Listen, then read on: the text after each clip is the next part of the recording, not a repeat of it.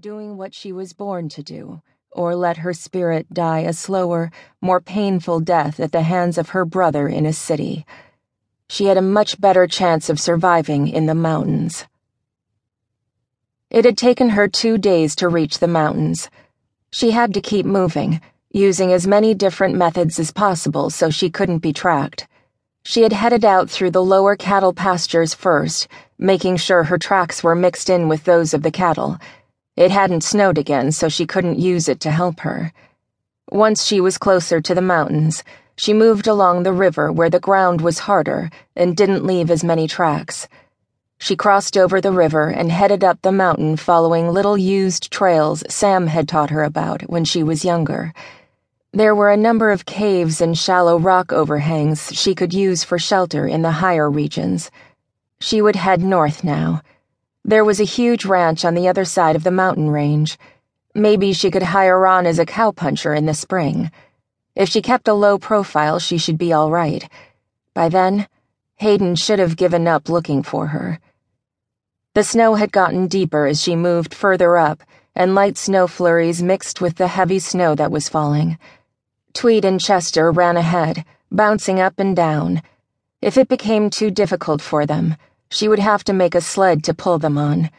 For now, though, they acted like the 2-year-old Australian cattle dogs they were.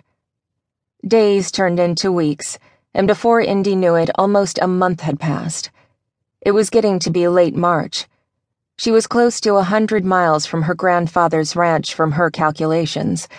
She had to stop a few times for several days as late winter storms blew through the upper elevations.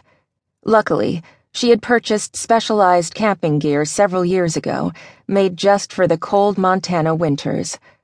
The Arctic tent and sheet metal stove had kept her, Tweed, and Chester nice and warm. She had extra tarps she had strung up to make a portable lean-to for the horses. She had supplemented her food supplies with small animals she had tracked or the dogs had run down. The first 2 weeks had been the worst. She had heard the sound of planes making a crisscrossing pattern and knew Hayden had discovered her missing.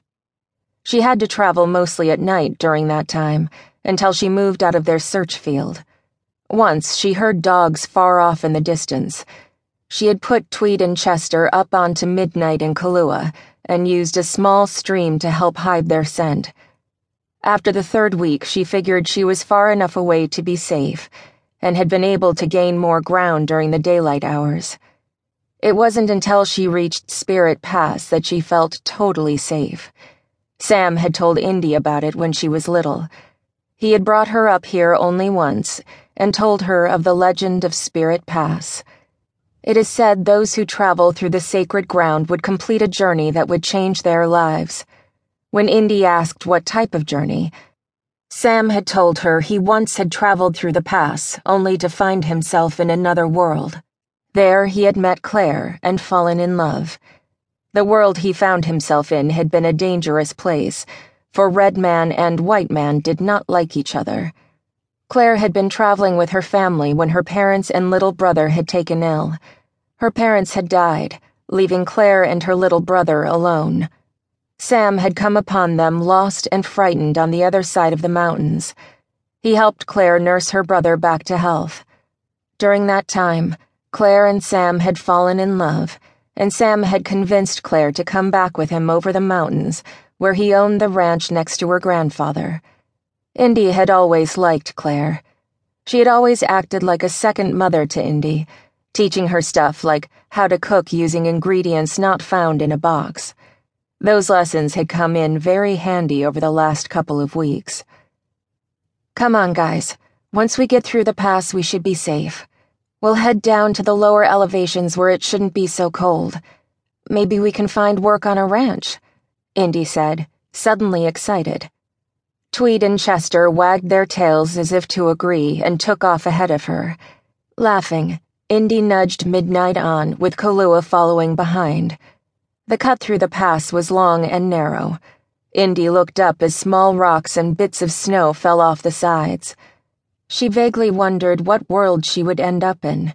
She hoped it was one with wide open spaces, no big cities, and no big brothers.